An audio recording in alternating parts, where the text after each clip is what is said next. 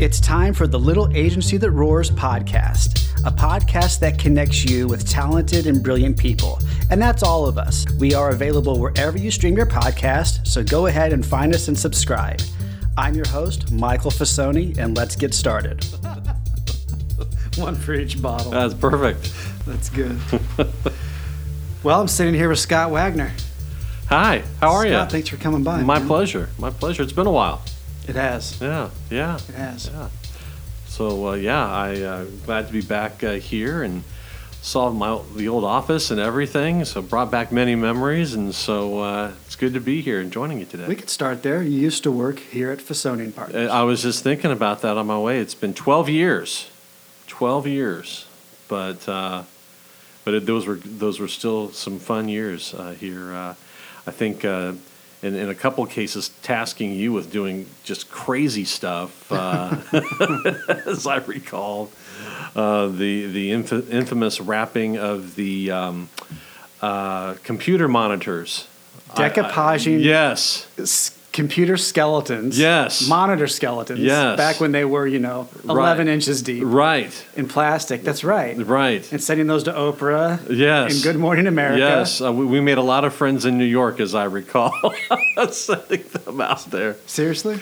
I don't know. Oh. I'm sure there were a few people who looked at that and said, why are they sending this to us? But some good times back then, for sure.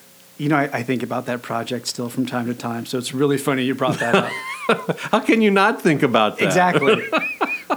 Well, and the task was harder than it sounds to go and find whatever it was. I think it was 24 or something around that number. Yeah. And they were like we were saying, the old I Mike whatever. Yeah, they weren't flat. I know that. That's kind of probably dating that project by talking about that, for sure. Well, that's how long ago it was. That's how long ago it was. And how long were you here? So I was here 3 years. Yeah, 3 years. Weren't you here twice? No, just the one time. But we had done so many other projects back to my city market days, and then when I was on my own doing some things. So, the history with the agency goes back almost 25 years. That's right. You were director of marketing for City Market. City Market, River Market, whatever you want to call it. Yeah. At the time, they had a nice, robust marketing budget and plan and department. Yep. Who else was in that department? Because I remember going down there. Well, it was me for the most part, but we had who did we have? We had a few folks on the operations side. Then Stephanie Spatz, who was my that's what I'm thinking of. Yeah, she was my assistant, and then she became director when I left, and was there for a long time. Did a lot of great work, and so yeah. So just a lot of history with this agency. I'm enjoying this so far. I mean, it's like strolling down memory lane. It's great. Well, a lot of history with the agency. Excuse me, I got something in my throat. But also a lot of history throughout Kansas City. A little bit, yeah. A lot of bit. Serving Kansas City, and for no gain, for no personal gain. Doing it for the city. Yeah. And it's kind of a family thing. Yeah. Laura, your wife, I don't want to go out on a limb here, but, I don't know her obviously as well as I know you, but she seems to be kind of in that same, her heart at least and her intentions are in the same areas. Oh, yeah. Well, right now she is in the middle of her own election and campaign for the North Kansas City School District Board. So she really? Yep. Mm-hmm. So she hopefully in less than a month will successfully have gone through that. And of course, she spent many a year allowing me to do a lot of crazy things, running for office and pushing me to run again in Clay County as I did last year. So very much so. So I do want to talk about, tell me what your current position is and what you do. So I do many things. My day job is as the Community and Economic Development Director for the Mattie Rhodes Center, for those who know that agency, which has been around for over 125 years. And then I am also teaching and as an adjunct professor at UMKC finishing my 8th semester teaching over there. And then just 8 weeks ago started on the Clay County Commission for those who live in the Northland, working on that commission. And then until about last Tuesday, I was on the Board of Parks and Recreation for Kansas City until last Tuesday. That was my last meeting. So did that for over 3 years. So I sleep sometimes, but yeah. So those are the things I'm doing. Apparently, I do not like being bored, and no one will let me get bored. So good.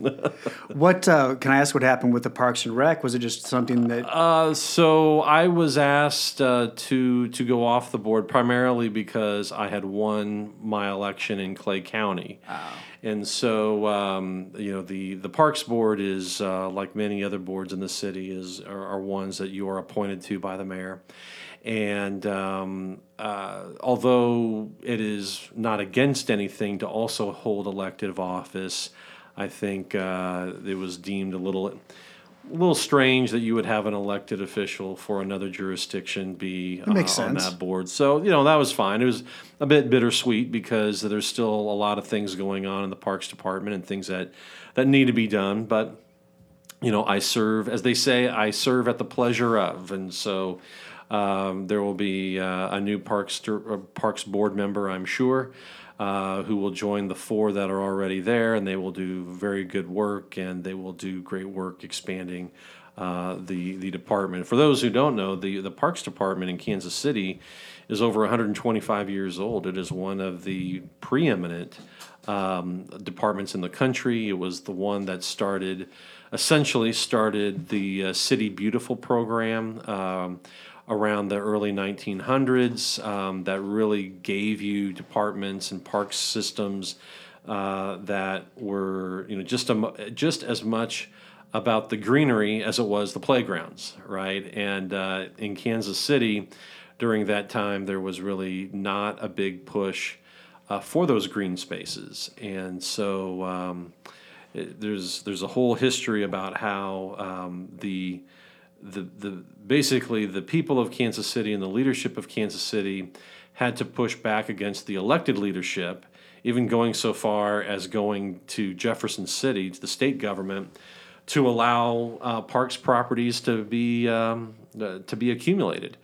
That's probably for another podcast for another time, but there's a lot of great history in Kansas City's park system, and with 221 parks and over 10,000 acres, it's a big deal in our city. And so it was really an honor to be a part of that history in a time when we were dealing with COVID. We had the name change of Swope Parkway to include Martin Luther King Jr. Parkway. Oh, yeah. The park's amenities that were built at Dr. Martin Luther King Jr. Park, thanks to, frankly, Patrick Mahomes and his foundation that donated $1 million for this giant playground that you can see right now when you drive by that park. So where's the park? It's though folks may know it more as Swope Parkway, and about Woodland. That part of Swope was renamed for Dr. King, but for those who have gone down Brush Creek and played on some tennis courts on the east side, as you kind of head towards towards that area, then you'll see actually if you're on 71 driving over the park, you'll see this giant playground. That's it. That's is it Gillum? Oh no. So so it would. So basically, if you follow along Brush Creek and you keep traveling east from, let's say, Paseo, as you travel east from Paseo and you kind of come to Benton and then over to what would be Woodland, you'll see it. But you'll especially see it as you're driving towards 71. If you're trying to get onto the highway there, gotcha. You won't miss it. It is gigantic. But those were all things that we were able to accomplish while I was on the park board, and so yeah, I have no regrets about that. It's fantastic, and now others will take off from there and take the department to even greater places. So it's good. Does that make us one of the oldest in the country? We are one of the oldest in the country because it wasn't really until the latter half of the 1800s that you started to see these parks develop. So, most people would recognize Central Park as an example in New York.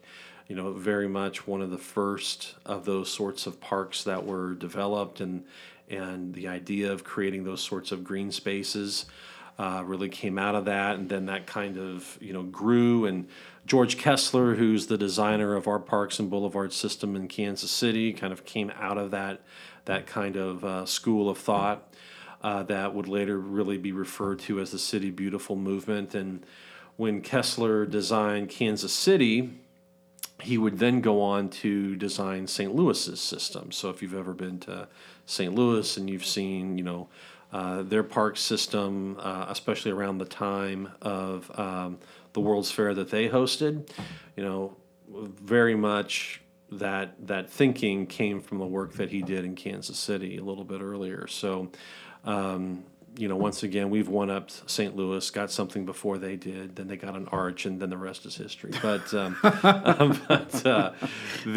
a lot of that work, was formulated just right here. Yeah. Interesting. Yeah. Tell me about your current role as or what your current involvement with Matty Rhodes. Sure. So actually, the day after I left my city council service in Kansas City, I went over to the Matty Rhodes Center. The Matty Rhodes Center, for those of you who don't know, has its history dating back to the late 1800s itself. There actually was a young lady named Matty Rhodes. She was very much involved with her community, with her church. She died at about 19 years old. And when she did, she left $500, which, I think $500 is a big deal today. $500 was a real big deal, 120 years ago. And she set it aside basically to start to do more good works in the community. Most folks would probably know the Matty Rhodes Center today by the work that it had historically done on the west side of Kansas City. A lot of arts programming and a lot of assistance in the Hispanic community. For the last 20 years, it has been doing a lot of work in the Old Northeast area, partially because as that Hispanic and Latino population has shifted.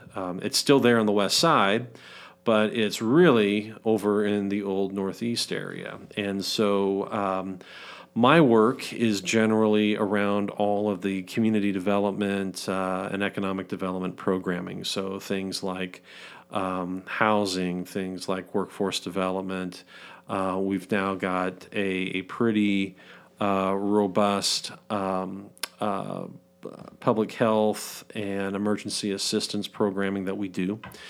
But traditionally, a lot of folks may remember the arts programming that they can still get on the west side, and we still have some great arts programming. We have some... Well, it's open for everyone, correct? Right. So I think I took a pottery class or an art class there when I was young. You probably did. And there's, for a summer or two. And then there's lots of folks who can tell a very similar story. And so we continue to do that.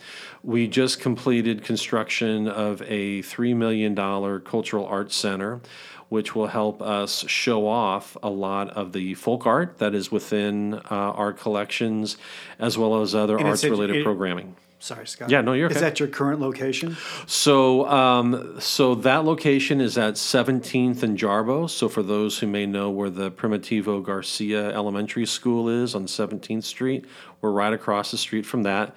My office and where I'm located is actually out of our northeast building, which is at 148 North Topping, just off of St. John Avenue in the northeast area. So out of that office is where we do a lot of the mental health work, the school support work that we do. We have service coordinators in about 12 different schools, both in the Kansas City public schools as well as in the North Kansas City School District, partially because they have a growing number of Hispanic and Latino students there in that district north of the river.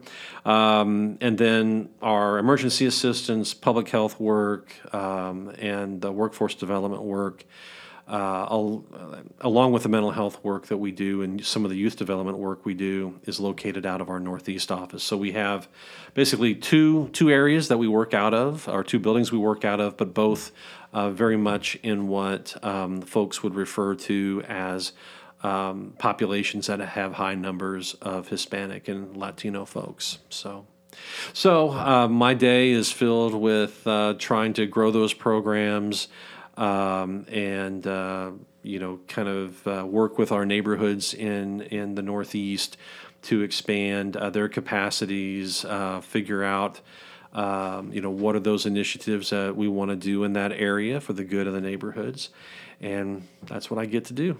Yeah. Is there a current task at hand that you're working on besides the one you just mentioned? Well, I mean, there's always tasks at hand. So, of course, we have been trying over the past month or so to get people aware of the candidates for city council, as the primary election is on April 4th. And so we want our folks in the area to get out there and vote, because we know that areas that vote also seem to be the areas that get attention. So we want to make sure that we're doing that. But there's a lot of good things going on in Northeast. We've got things like hopefully a redevelopment of the old Hardesty Federal Complex there at Independence and Hardesty that we hope moves along. We've been very much working on the Kansas City Museum, and it was open, and then it had a pipe burst, and now it's trying to get back on track. We've got a lot of work going on in Kessler Park, which is one of the largest parks in the park system of Kansas City, and one of the oldest parks, actually one of the oldest parks in Kansas City, period.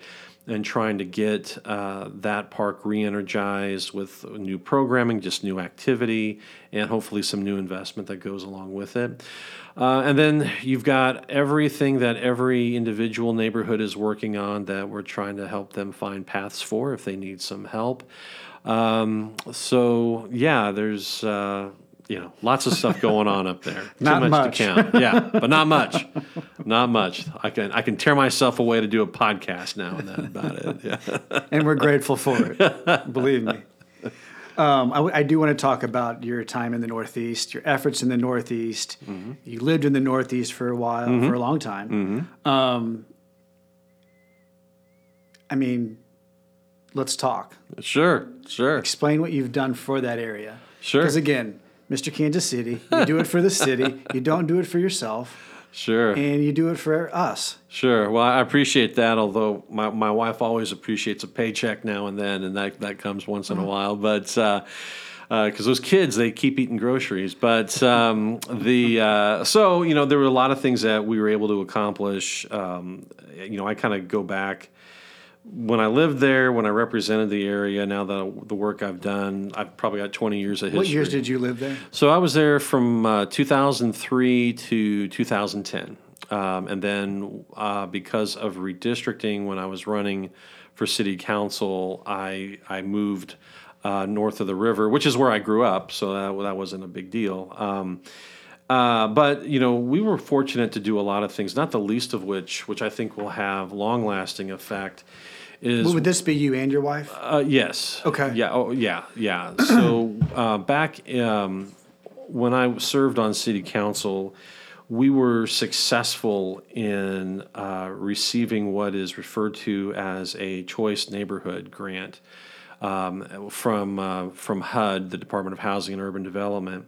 That was $30 million that came into that area for the express purpose of replacing the housing that was at the old Choteau Courts. And most folks who may listen to this may say, "What's Choteau Courts?" Well, it was essentially an old housing authority housing unit area that was built back in the 50s, about 144 units, which after 60 years, as you might imagine, wasn't looking too good. And so as a city, we assisted the Housing Authority, and I was part of that team that went after it. We were able to get $30 million that was then matched with other monies that we were able to put in from the city, and not just to go build new housing, which we did, but it also meant that you had a lot of other investment coming into that area. So for those who may know, Independence Plaza Park, for example, we were able to totally redo that park. We actually, if you drive by there right now at the corner of Independence and Paseo, you will see a $12 million intersection improvement being worked on right now. And by the time you throw in everything that has gone into it, you're looking at almost $100 million worth of new things going on in that area. And I was proud to have a hand in that. But it sort of started with that initial $30 million. Right. That said, hey, this... Right. So they basically say, HUD says, we're going to put in $30 million, and you use that, whatever you need to do, but you got to replace this housing, and you got to, do these things that you promised to do. And so, it was certainly no guarantee. And in fact, the Housing Authority came to visit me very early in my tenure on the city council because they knew I knew Northeast. And they said, we need someone to champion this. And I said, okay, yeah, I will do that. And fortunately, Mayor James, who I served with at the time, was a big proponent of it as well. And so they came to you to lead the committee. So they came to me to go get people to say this was a good idea. Okay. And fortunately, it didn't require a whole lot of convincing. I think what was part of the convincing was to be able to show the HUD folks out of Washington that we were really serious about this. And it also required some conversation with both our city council and our mayor. And as I said, Mayor James was great about this. It basically said we need to do this, but that means we've got to have skin in the game. We've got to be prepared to spend some money ourselves to show this match of, we're going to take that $30 million and now it's going to become something bigger. It's going to be a bigger investment in these neighborhoods. And so we were successful in doing that. And in fact, the sixth new building as part of this project is actually going to have its ribbon cutting, I think at the end of May. And then the seventh and final building, which is being built over by Samuel Rogers, for those who are familiar with that medical center.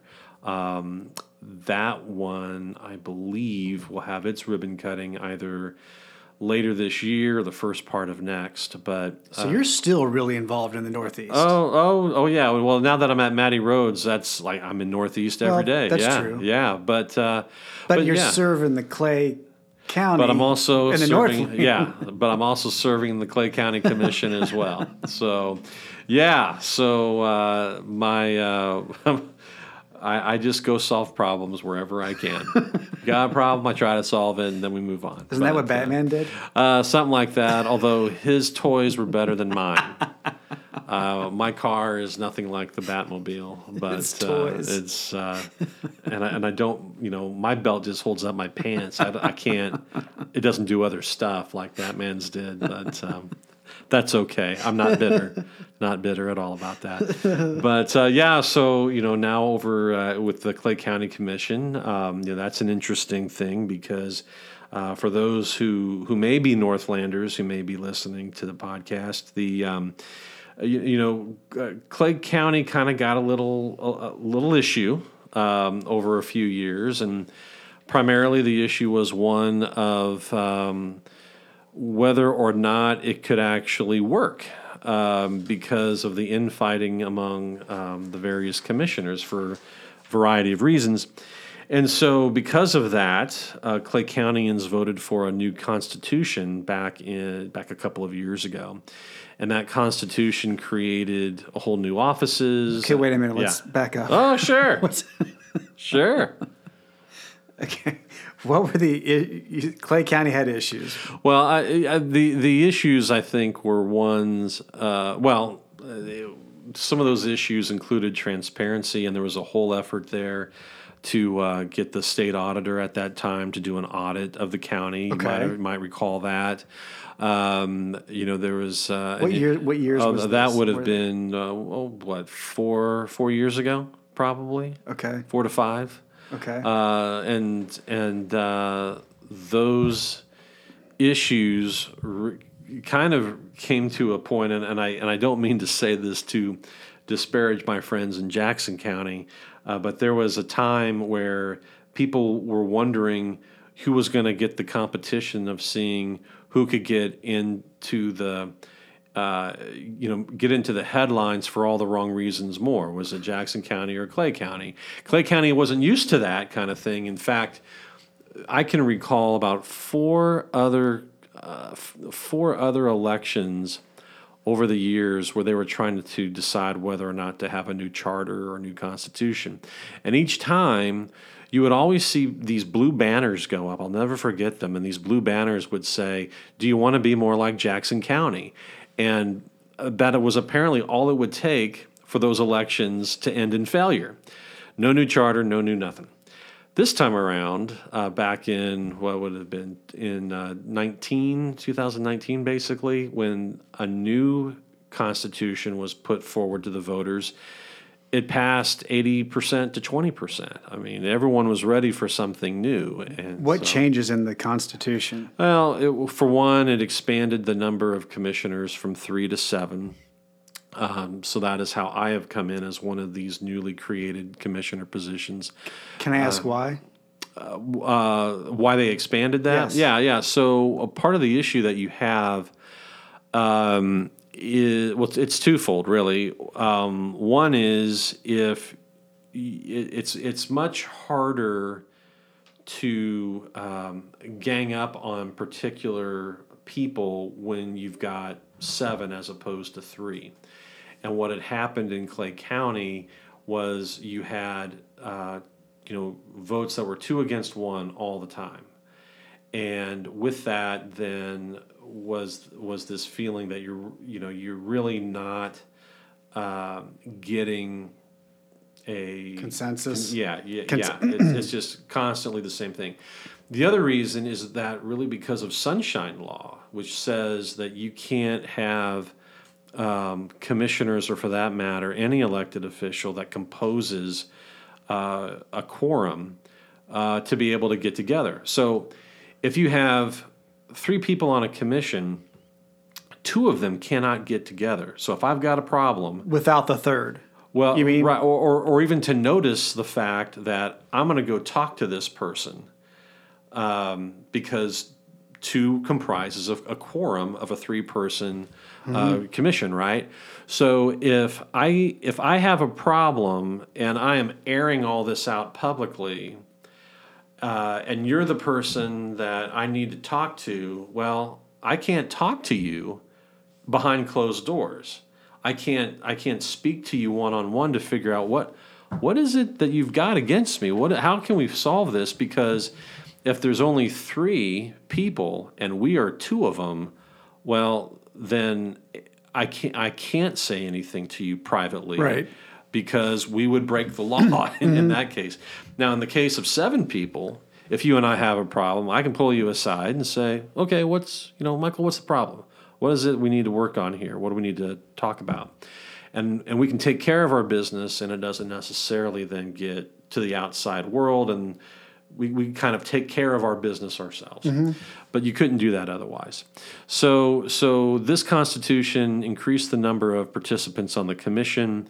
It speaks to a more professionally run county government, because instead of all these other elected positions, now you are having the commission hire an administrator, and that administrator runs the county.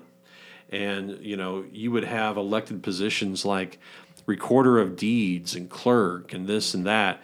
Well, now those have gone away in favor of an administrator who is hired by the commission, and then they are responsible for the work of everyone else. So they would still hire those roles, or no? right, they would essentially hire those roles, but now they're no longer elected ones. And it really speaks to the difference in Clay County. Back 30, 40 years ago, Clay County, the Northland, was still, very suburban. Lots of fields out there for people to go grow whatever they're going to grow. Now in Missouri, you can grow other things that you couldn't grow before, but that's a whole other matter. But soybeans, you mean? Yeah, we'll call them soybeans for the sake of the podcast. But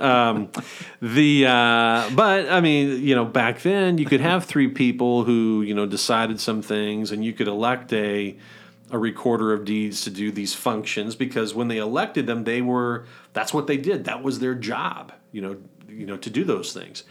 But now, you've got over 250,000 people in Clay County. It is still growing.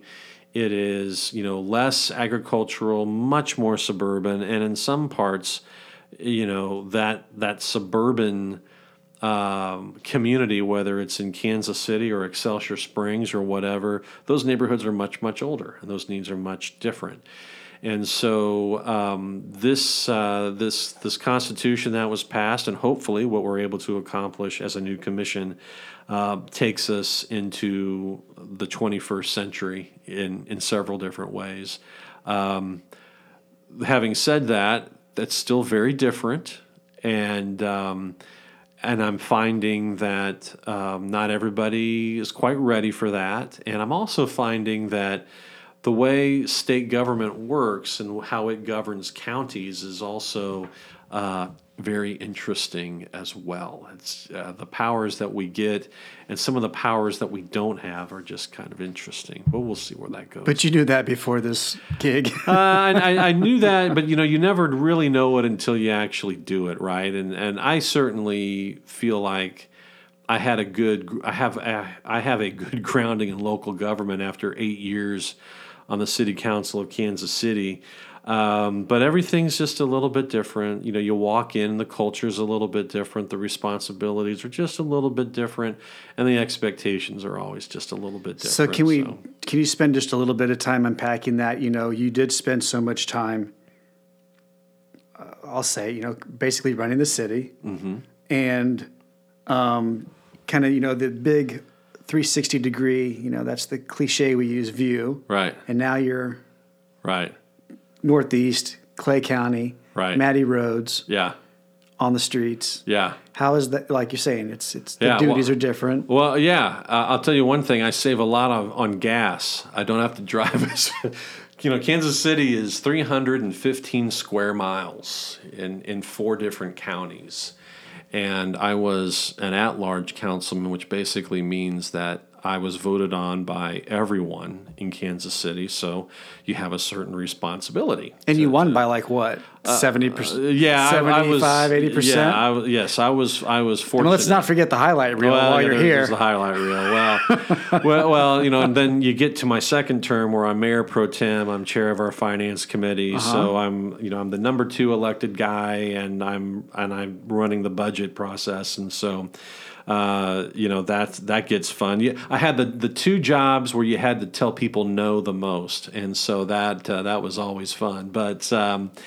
But having said that, we were making decisions about the airport, which is now just opened. That was an election and a process that was in my second term in office. That's right. That's right. We did the $800 million GEO bond, which people passed, which had a great sidewalk plan that I had worked 4 years on to get to, and that was funded. And as well as, going back to Northeast, we were able to put $8 million into the Kansas City Museum, which finished the amount of money it needed to do its renovation. And so, very proud of that. One of the last things I was able to do before I left was working with our partners at MoDOT, as well as, frankly, with the people of Kansas City. We passed a renewal of our 1 cent sales tax for infrastructure, and $60 million of that is going into the new Buck O'Neill Bridge that is being built right now, and that was part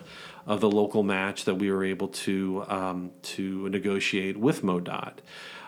So, I'm really proud of that, because instead of getting basically $50 million from the state to give us the same bridge that we'd had since the 1950s, we now have a $225 million bridge that is being built right now, $60 million of which comes from the folks. $225 million. Mm-hmm. That's a lot of concrete. That's a lot of concrete. A lot of overpass too, I'm noticing. Yeah. A lot of it's in the air. A lot of it's in the air. I hope that does okay in winter.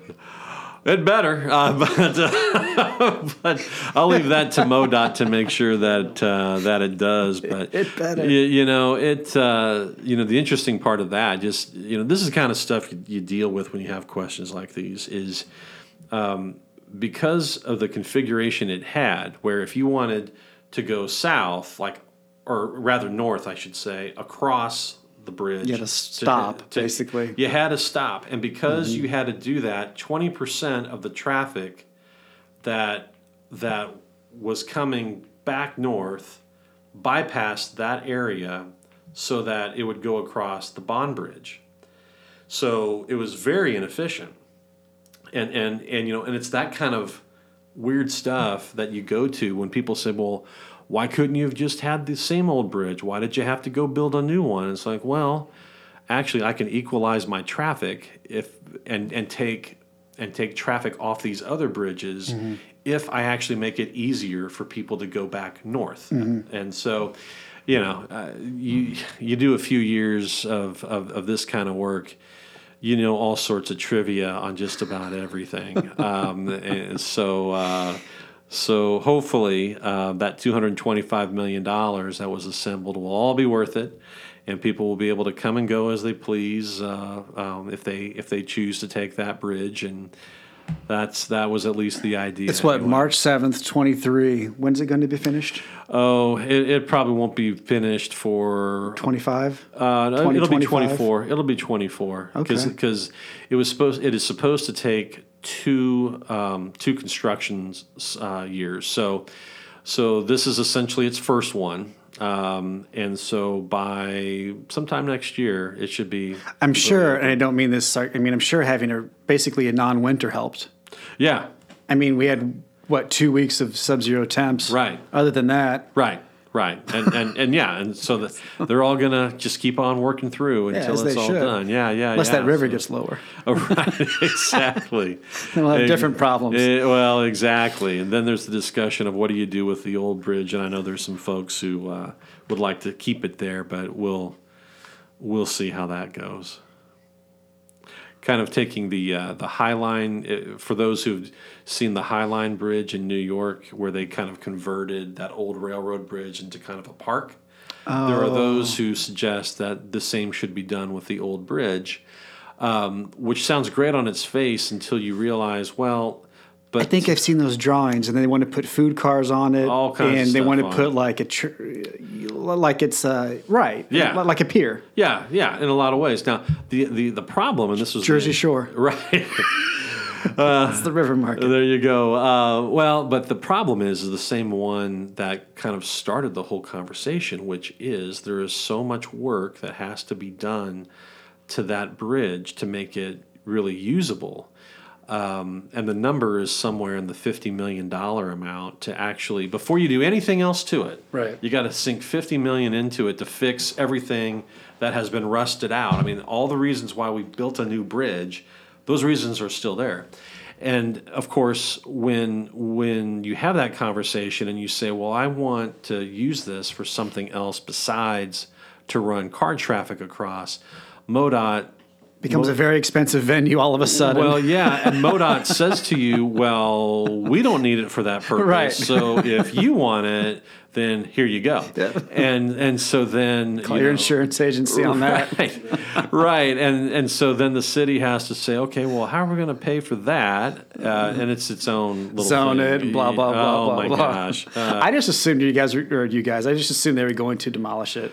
Well, that was going to be like a citywide event we'd all get to watch somehow from downtown. I think that was the presumption going into this, but there are those, and hey, it's all good, for those who want to do some kind of reuse.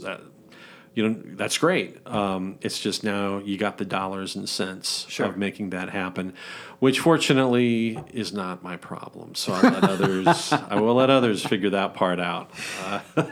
Do you ever get phone calls from other cities? Used to. For advice, for job offers, for, hey, you did this in this, this not so great area, this rundown part of your city. Can you do it here in this corner? Sure. On this block? So I would get those calls. My phone doesn't ring that much anymore since I've been out of office, but I would get calls. Because if they heard, about an ordinance that we were able to pass, or something like that, and I used to be very involved, and Kansas City still is very involved in the National League of Cities, and so those are opportunities to talk about best practices. Here's what we do about this, and so on and so forth. So there were times where I would get a phone call, or at one of these meetings, we would talk about, well, what are you working on? What are things that, or here's something I'm interested in. Have you done something like that? And you would have that sort of conversation. So, it's funny because I'm, with my position at Matty Rhodes, I'm still very active in city-related things, and so. I'm usually picking up the phone just as much as I'm being asked, what my 2 cents is about X issue or Y issue. But no one has offered me a job out of that. I will say that, though. If you know anyone who's looking, first, don't tell my current boss. From what I hear, everyone's looking for people right now. Well, that's about true. That's about true. But I don't know. Yeah. What are you teaching at UMKC? So the class that I have been teaching currently, this is my 7th semester of teaching it, is a class called Management in Context. It is a class that basically takes management concepts as well as public policy issues and kind of puts them in a blender, so to speak, and spits them out. It's a class I teach at UMKC at the Block School. And it is a class that's been offered to MBA candidates. And so nothing wrong with the undergrads, but this has been an opportunity to teach those who are trying to learn more and advance themselves, either individually or their company has paid their tuition to come to get the class. I think this will actually be my last term teaching it because it's no longer required, but I've had, on average, about 40 to 45 students a semester. And when this was offered twice, one in class and one online, there was a semester I had as many as 88 students. And that was a little brutal, wow. I gotta say. That was a little brutal, but so yeah. Why would this be the last? They've decided to not make that a requirement, like you said. Yeah. Okay. And so, is it not strong as an elective? I mean, well, I think it's great, and I've been told that my list of guests are better than most anyone can get, and I tend to agree with that too.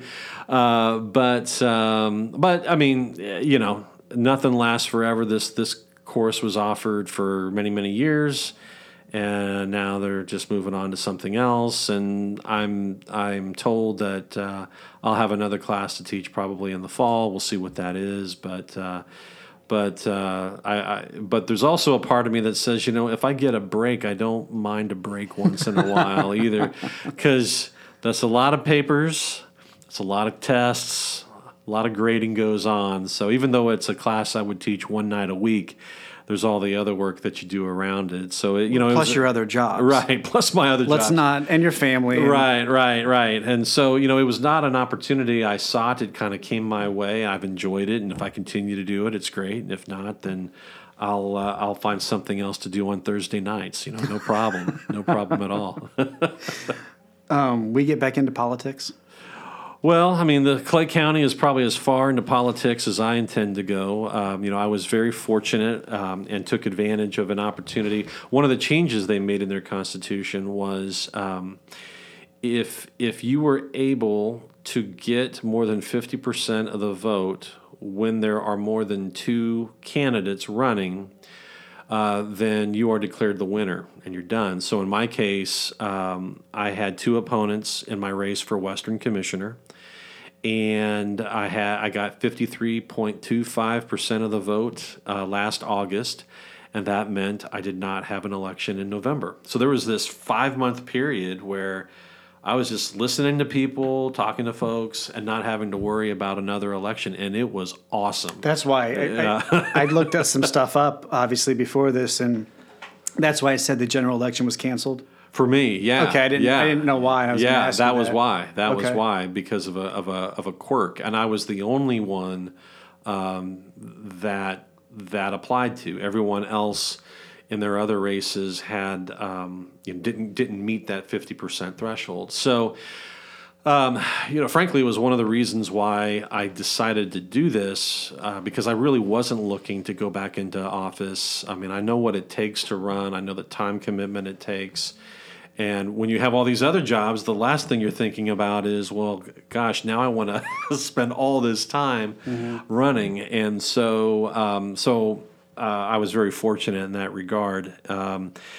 But yeah, anyone who goes and tries to run for elective office, if they know what they're getting into, then they know that they are making quite a commitment in time.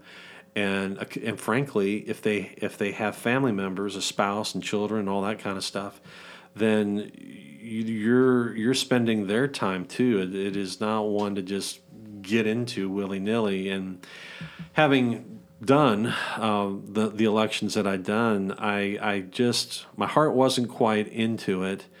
But when this Clay County opportunity came, I thought, well, this is an opportunity to really put the county on the right footing.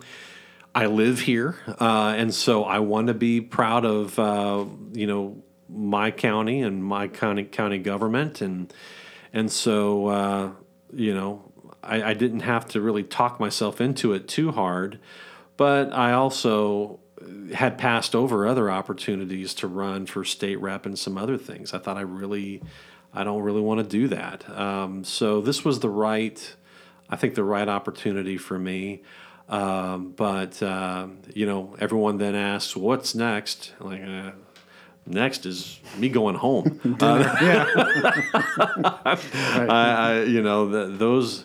Those positions take a lot out of you, both when you have them, but certainly if you're running for them, they are no cakewalks. You are really making a commitment. And I would say to anyone who's thinking, one day I'd like to run for elected office, that's great, but know that you are making a real commitment. And when you do that, you have to run as hard as you can. Any time that you have that spare time is no longer spare time because you are committing yourself. To do Every time something's wrong. Right. Yeah. It really is, because there's always one more person to call, one more door to knock, one more event to go to. And yes, you have to know when to say when, but that's the job. And I always say that there is when people think about the job, they think about the office itself.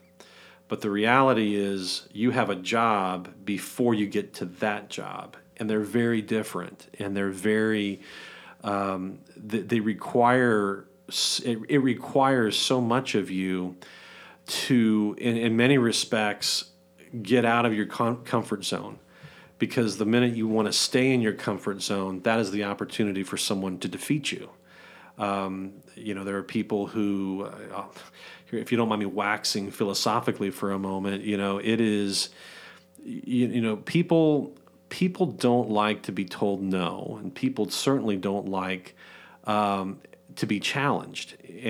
But that's what campaigning is all about, because you have an opponent, or you have to explain to someone why why should they vote for you? Why should they give you $100 or $1,000 or $5,000 or whatever the limit of your race allows? And you will have people who will challenge your motives. You will have people who you'll talk to, and they may be the nicest person in the world, and you may think they really like me, only to find that they like someone else. That it is a process that, if you don't like disappointment, do not get into this business, because you will be disappointed every day, some way or another. But if you are doing it because you feel like there is an opportunity for you to make a difference in the lives of others in the community that you live in, and as long as you keep to that, well, you can take a lot of the bad news, because in the end, it should never be about yourself, even though you are the candidate.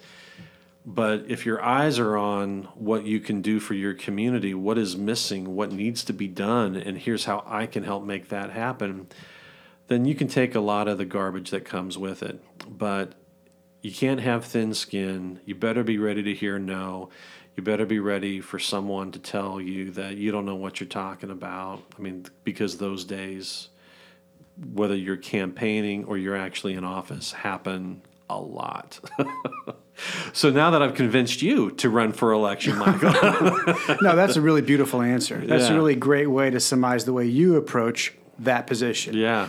Or any elected position for that matter, because not everybody does. No, and not everybody is prepared for that. There are a lot of good people. I mean, even in this election cycle, I've met a lot of good people who want to make a difference, who are running for these city positions right now. But it's also very clear that some people have done their homework, they know what they're getting into, and others don't. And that is where that opportunity of disappointment really comes in. It sounds like this is the UMKC class you should be teaching, and I'm not. No, I don't mean that as a joke. Yeah. Well, I mean, there's obviously a portion of young population that wants to get into politics. That's why we have politicians, right? Just like any other business or industry, right? Someone's going to take interest in it, right? But no one's teaching you how to do the right thing for your city, and like you say, the mindset and everything else. They tell you that for any other position. Oh, right. In school, right? And most of the time, to your point, most of the time when you'll see these candidate schools. I've participated in them, and they're a lot of. Are there specialty schools just for candidates? Well, I mean, so like the city or the county will do these. They'll call them candidate schools, but it's basically an opportunity for people who are interested in running to learn more about the operation, whether it's the city, whether it's the county. Here's how it works. Mm-hmm. What no one teaches you is what is all the BS that I'm going to have to deal with before I can even get to that point? Mm-hmm. What is it that I need to know that's going on right now so that when I walk into my community, I understand what's going on around you? Again, using the city of Kansas City as an example, 315 square miles. It is one of the largest cities geographically in the country. Compare it to another city, please. So it'd be like 4 times the size of San Francisco. It would be 2.5 times the size of New York City. I mean, that's the kind of thing. And I use those... The footprint. Yeah, the footprint. Right. In a city of 508,000 people. Versus what's New York? Versus 8 million, right? Versus almost 1 million in San Francisco, right? And we always use those as examples because when you talk about the needs of Kansas City versus cities like those, one of the things that you get into is how dense of a city are you? And here, the density of Kansas City is about 1,400 people a square mile. In San Francisco, it's like 20,000 people a square mile. So when you start talking about what are taxpayers putting into this, how do you actually build and maintain infrastructure, all this kind of stuff, well, you just start doing some math and you begin to understand, well, this is why this is a challenge. This is why this doesn't work. I was talking to a gentleman at one of the forums that we are doing in the Northeast area for these candidates, and he wanted to talk to me about potholes. Why can't we fix potholes? And I said, well, here's the deal. If you go to Phoenix or you go to Dallas or Houston, not a whole lot of potholes. Right. Why is that? I said, because it does not freeze there. Here, if it rains, water freezes, seeps underneath. Now it's popping these things back up. So, I think that's probably part of the reason why people love, retiring in Scottsdale, for example, right? But I mean, it's these sorts of things. Like, no one's necessarily building bad roads. No one is necessarily trying to do something nefarious here. No one is trying to not take care of their responsibilities. However, when your tax base is wide because it's covering 300 square miles, you're twice the size of New York, but you have like less than 10% of the people, right? Right, which means 10% contribution versus... Right. So you don't have the tax base, but you have the size, and more so than these other cities. And oh, by the way, you live in a city that gets freezing rain and snow. And even when it, I will never forget, I think it was the last full year I was in office, and we just so happened to get one of these freezing rain, snowy, blizzardy things, and within a week, the calls on potholes skyrocketed like 200% because when everything melted, it popped a whole bunch of asphalt too. So, I mean, and I don't mean to say that to make excuses for anybody or anything, but when you get into this job, this is the sort of thing people get mad at you for. Potholes ain't fixed. I'm like, well, I don't control the weather. Right. And I don't have as many people here that other communities do. And, I'm not in Florida. I'm here in Missouri. Here's the reality. Well, and unfortunately, to clean our roads when they are at their dirtiest and most dangerous, we have to run a giant dozer with a blade over them that unfortunately is going to do damage to the road. And pick up pieces of street as it goes. Right. So, so we can have icy roads or we can have a little bit of potholes. Right. Exactly. And so, there's about $30 million plus that goes into our roads for road maintenance every year now. And when you have 6,200 miles of road, that $30 million surprisingly doesn't go. Goes fast. Yeah, exactly. And so, but when you sign up for this job, no one cares. And that doesn't account for disasters, for a semi-truck that takes out a giant, overhead signage that you have to replace because it's a necessity. Exactly. It doesn't take any of that into account. No. Just like life, you have your plan. Right. Yeah, right. Well, there was make a your plan. saying, what is it? Make your plan in God. Well, the joke I always it's not a joke, but the saying that I always use actually is attributed to Mike Tyson, the famous boxer. Okay. And it goes. Everyone has a plan until they get a punch in the mouth. And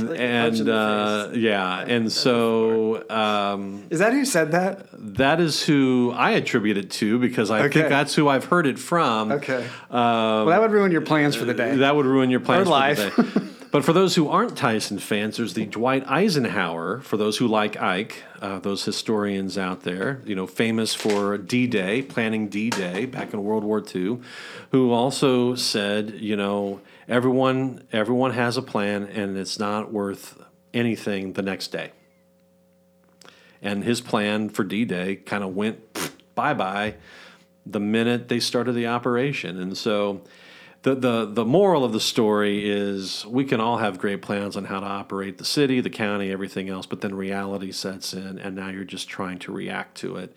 And some people, whether when you're in office or when you're trying to get elected, understand that and understand you're doing the best you can, and others just want it to be Christmas every day. You promised this, and so this was going to happen. Well, you know what? That was the plan, and then reality set in. So, yeah. Let me ask your opinion, personally, professionally, whatever you want to offer up, on the streetcar development, the density that the city is putting into downtown specific, with the addition of more hotels, more multi-unit family apartment complexes. Obviously, what's that? Baseball stadium. Thank you, Tim. The expanding the streetcar, and obviously because we're in Westport, we have that's some great congestion. Right. I had a really interesting conversation with Al Brooks about 6 years ago. It was at a fundraiser. Okay. And this was when they were under I don't know when it was, but it's when they were doing the first leg of the streetcar. And I was at a fundraiser, non-related, but he was there. We were talking. Yeah. And I asked his opinion about it because it was choking a lot of businesses downtown. And I thought that he would sort of maybe teeter-totter or be in favor of, the fact that it was kind of hurting businesses and be more sympathetic to that. And he really said, you build these things not for today or tomorrow or even for 5 or 10 years. He goes, you build these things for 50 to 100 years out. And it makes complete sense. And when I asked him the same question I'm asking you, he said, we're proving that the eat, work, play concept can work in downtown Kansas City. I said, it floored me. Except that, like I said, at the time it was putting a lot of businesses in downtown, Power and Light, on that strip that was affected near there. It was affecting their foot traffic. Yeah. I want to believe it's really going to benefit us. Is it making us money? Is it bringing young people into downtown? Yeah. So I guess I'll start first with why did we build it? Because this was my first term in office. This was what we were talking about. And the reason to build it was not so much about moving people, because you can do all kinds of things to move people. It was about how do you attract people and investment into your city? How do you create density and development? And that was its primary mission, which I would argue mission accomplished. And I say that because as I look at Al's comments to you are exactly correct. Because if we only make decisions based on, well, what do we feel like doing today? What makes us happy right now? Then you won't make strategic investments in your city. You won't, because there would be no reason to. I liken it somewhat to, why did we just build an airport? Why did we do that? And the answer was, well, we want to attract more to Kansas City. We want to attract more flights. We want to attract more events. And I'm kind of going away from your question, but I'm going to come back to it. So you might recall, and others who are listening might recall, that we were in the running for the 2016 Republican National Convention. Right. And we didn't get it, and in hindsight, that's probably okay, depending on which side of the fence one is on. But there were two things that were pointed. They wouldn't say it to the world, but they said it to the team that was pushing to get it here. Two things that were missing: hotel, airport. They didn't even fly the Republican National Committee members through KCI. They flew them downtown. But they were quite aware of what was over there at KCI. Fast forward, okay, we're going to build a new hotel, did that. We're going to build a new airport, did that. What has come? Well, in a month, you're going to have the NFL draft here. They didn't come simply because we were a great place and loved the Hunts. They came because we had a city that could support that. Even though that still will be under construction. For the streetcar, everything will take you through downtown, though. So from Union Station north, you will be able to take the streetcar. You have the airport. Right. No, I mean, but you'll still have south of that. You still have tourists still have construction traffic. Sure, and everybody understands that. But the other interesting thing, though, regarding that is, who came forward to say we want to do that. What I mean by that is when in 2014 we had just passed the first, and frankly the voters downtown voted for their transportation development district. It wasn't complete. City decided we're going to throw on an expansion. So that expansion would have included Independence Avenue, Linwood Boulevard, bus rapid transit for Prospect, and then an expanded streetcar down to where they're currently building to UMKC. Okay. When that vote occurred, 3 out of the 4 legs within that area that was created for this election lost. The people around Independence Avenue didn't vote for it. The people around Linwood Boulevard didn't vote for it. The people around Prospect didn't vote for it. Voted no, or didn't turn out? Voted no. Voted no, okay. The only area that voted yes by 2-1 was this Main Street corridor. And so then when a new election came, that was specific to Main Street, those same folks came out and again voted 2-1. Did you hear why they voted no? So here's the interesting part of all that. Also, I'm not a skeptic on the street. No. I don't want to come across as a skeptic, but I want the education. I'm very curious how the Legos fit together in making the streetcar make sense for the city. No, that's fine. I mean, those who would look at downtown and would remember that the most exciting thing downtown was probably along that corridor, at least until Power and Light was built, was Tanner's, the Savoy. I would argue probably the Anthony's haunted on houses, Grand. probably the haunted houses more than anything. But part of what we were looking at was you got a lot of parking lots, and those parking lots are gone. We did. There's now development there. There are people now living there, and so one can make the argument that again for density's sake, it did. But to your question on why did this fail back in 2014, that expansion, one, I would argue you didn't see the initial streetcar up by that time. It didn't come open until May of 2016. So no one knew, okay, is this really a thing? And is this really going to be successful? So, you couldn't see it. And so that was a reason to vote against it. But for those who were against it in those other corridors, I think they could not understand what was in it for them. And what I mean by that is the area that you had to collect funds from was so big that, let's say if you lived in Northeast and you were talking about this Independence Avenue line, well, shoot, you could be 6 blocks away from it, and you're still paying what the guy who is on the line paying, right? And so when you're being asked to pay that, and you say, well, I don't know if I'm going to use this. How much of an increase? What was it? Oh, I mean, it was a couple of pennies it was a couple of pennies, I think, as far as property tax was concerned. It was a full cent related to sales tax along there. Okay.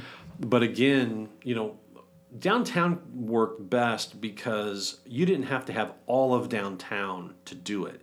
You had a discrete area of downtown because it was generating so much in tax that you could generate what you needed to do that starter line.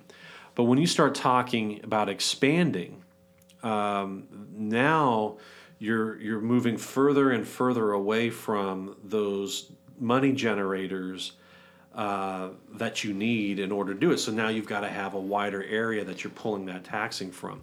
And remember, in both the starter line as well as on Main Street, you're still getting a 50% match from the federal government to build this. So even really? Oh, yeah. So even the taxes that are generated here are not enough to build it. It's enough to provide the match you need and to operate it so that you can still offer it for free. But there's, I mean, even downtown, that starter line, half the money that went to build it came from the federal government. Let's talk about free. How long can we operate it for free? One. And two, I want to ask that question because has ridership changed since COVID? Because I know in Westport, we certainly have a lot more vacant office buildings. Sure. And I know it's true downtown. Right. I mean, it's real easy to park in Westport in the plaza these days. Right. It's real easy. Right. No, your point's well taken. Well, first of all, I will not profess to be the streetcar guy because there are others. You're the guy for every other topic on the show. But I'll give you my shot at the answer to your question. So, actually, when it came to starter line, that was one of the questions that we asked. Do you charge for it? Do you not? The answer at that time was no, you don't, because the cost of operating a cash collecting system was just as much as what you would pull in. So you're not you're Makes zeroing complete out. Sense. Right? Makes complete sense. You got to implement a POS system and a whole back end. That stuff makes sense. This is why we asked the question. Yeah. So then when it's that easy, when this discussion was going on, and it was certainly a similar discussion back in 2014 when we were contemplating these other systems. You know, it becomes somewhat of the same discussion that you have with the zero fare bus system. You know, how do you have... It does take ad revenue, though. Well, yes. The streetcar does take ad revenue. Well, they do. It runs through the same buying system that you use for the ATA, the Metro Transit. Absolutely. But again, that goes to show that you have other revenue streams that can help offset your operation, right? But when you offer a starter downtown line for free, how do you then go and either say, well, it's free here, but it's not free here, or then you say, well, it's not going to be free here, so now we're going to start charging up here. It's a hard one to undo. Once you go down that road, you're kind of stuck there. Kind of like getting workers back in office. Well, there you go. Exactly right. Exactly right. But 80% of which I heard Monday morning on Bloomberg. 80% polled. Sure. And that's like worldwide, probably. Absolutely. He said that they would quit if they had to go back in office. Well, because coming up here in May, right? A lot of big companies are starting to say, Exactly. Yeah, we'll see how all that transpires. But I guess to your point, to my knowledge, what they are pulling in from, because a lot of what they're pulling in is sales tax, right, as opposed to straight up revenue or straight up property tax that goes into it. You've got some who may not generate sales tax, who will instead pay some amount for the cause. But your main sales tax generation is still pretty robust, and so as long as that holds, so if your restaurants are still solid, if those sorts of things, if your retail is still solid, then generally you don't have much of an issue to worry about. If on the other hand, and I guess probably to your point, if you start losing enough that then tells your retail and your restaurant folks, okay, now we don't have the throughput here, now this doesn't work anymore, and they start closing, well, that becomes a different conversation at that point. Yeah. I've seen it in Westport. We lost 2 restaurants, I think going on 3, and then, as a result, because how many restaurants were there at one point? They were endless. Well, there was a lot. Maybe 10 or so. Yeah. And you empty the office buildings and...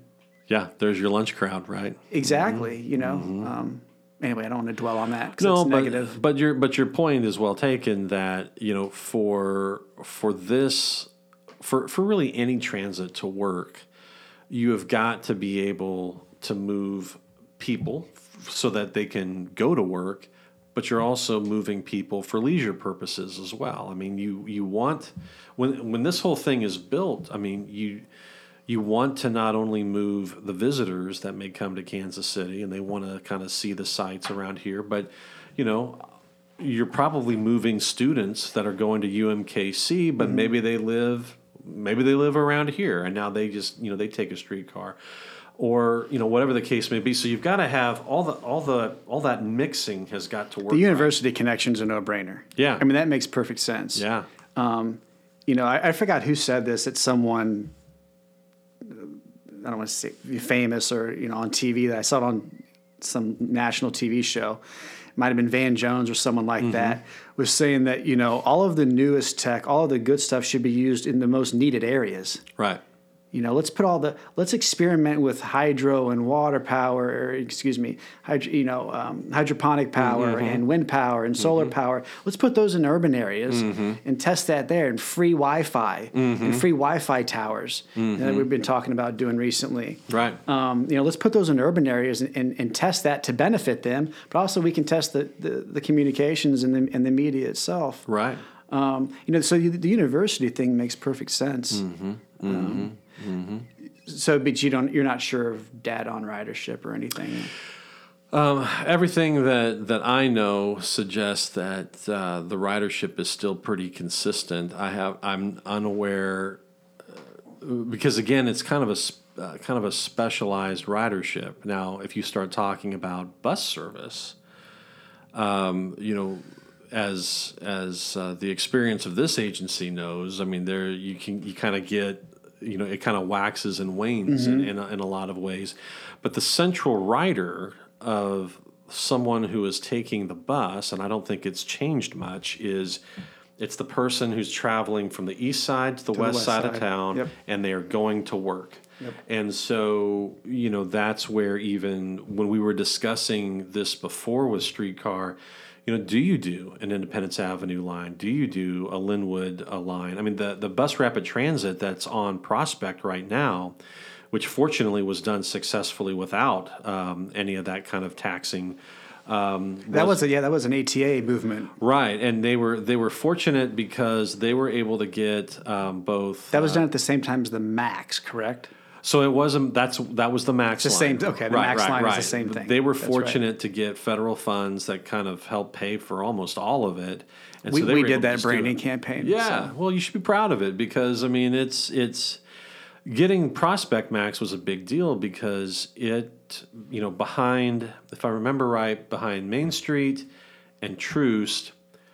Prospect was the number 2 bus line by number of passengers in the entire city, right? And so getting that movement was very, very important. But again, going from the east side of town to the west side of town, getting people to work. And so, the fact that we couldn't make streetcar work wasn't, I think, a streetcar at Independence and Linwood wasn't an indictment, I think, of the desire, because I think we all knew, we're trying to move people from east to west, but the dollars involved with doing that, to build a system that could do that, required people in those areas to pay into it, and it just wasn't compelling enough. Yeah, I get it. Yeah. Like you said, once they see the finished product, maybe it'll change it. Maybe that'll change. We'll see. Hopefully. We'll see. So what's next? Everyone keeps asking you. I'm going to be the same. I'm going to be like everyone else. What is next? So next, dinner. Well, next we have our back to Northeast for our 4th District Candidates Forum, where we'll have 8 candidates come out and talk about why they need to be on the city council. And then, I'm just. And what will you do for that? So we'll be hosting that at the Northeast Chamber of Commerce on Independence Avenue, asking a series of questions. What do you why do you want the job? What are you going to do? And then asking them a variety of different questions just to test their knowledge on all the various issues that everyone cares about. The funny thing is always, and I say this to candidates all the time, and because it was true for me, you come in with maybe 10 things that you want to do, and you're ready to go work on them. But then there's 100 things waiting for you that you never gave a thought to before, you might not have even cared about before, but now you got to go deal with them. And being able to do that little dance is important, and especially as a candidate, because the last thing anyone wants to think is that you don't know their issue, right? They do not want to hear, I'm gonna look at that. They want to know that you've already looked at it and you know what's going on. Well, we all know what I'm going to look into. It means right. It means I just did. Thank you, sir. Thank you for your help. But in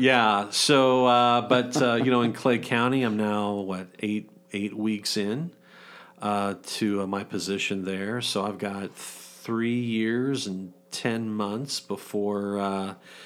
I guess a little bit before that, if I want to look at re-election. So, got a lot to do there. So, the next is more like, okay, what am I doing tomorrow, as opposed to what am I doing 4 years from now or 8 years from now? And I'd basically say that, I wasn't really looking for a new elected position. I took this one on because I had a friend who described it to me as the middle management of government. And I thought, you're really right, because you're not in the city, you're not in the state, and so on. You are having to deal with everything in between. But this, despite that, I thought that it was very, very interesting and worthwhile. So we'll see if anything else captures my attention, and if as I tell people, I'm getting older, not getting any younger, and time will eventually pass me by, and I want to acknowledge that before I have voters tell me that. So I'm going to see what we do here in Clay County, and I think we're going to move in the right direction. And if something makes sense, then great. And if I decide that this is, my final roundup, so to speak, I'll be okay with that too. And I always look at it as if you don't know what to do, then that's probably the time that you should get out of the business. But I do a lot of great work with some great people at Matty Rhodes, and so I'm I'm a lucky guy that people still think I'm good for something, and they keep putting me in positions to do things, and I'm glad to do that, and I will do that. And we'll just keep on going down that road until such time as my phone stops ringing and people quit knocking on my door, and then I'll know it's time for me to be put out to pasture. I don't think your phone's going to stop ringing, and I don't think people are going to stop knocking on your door. My father educated me before I knew you personally that you do good for good's sake. Keep on doing it. Thank you. Keep on doing good for Kansas City. Thank you. Keep on doing it for the Northland too, darn it, because I live up there too. Well, there you go. There you go. We appreciate you at the agency. Thank you. I know Kansas City appreciates you. Thank you very much. So wonderful having you here. It's been an honor. Thank you. Shake your hand. Let's get out of here. All right. Sounds like a plan. All right. Thanks, Scott. That was fun. Thank you. No, my pleasure. Thanks for listening to the Little Agency That Roars podcast. Be sure to find us on Facebook, Instagram, and on FasoniPartners.com under podcast. Be sure to subscribe, be sure to like, and leave a review. If you want to submit an interview or submit yourself for an interview, please email roar@FasoniPartners.com. That's ROAR @FasoniPartners.com. Thanks.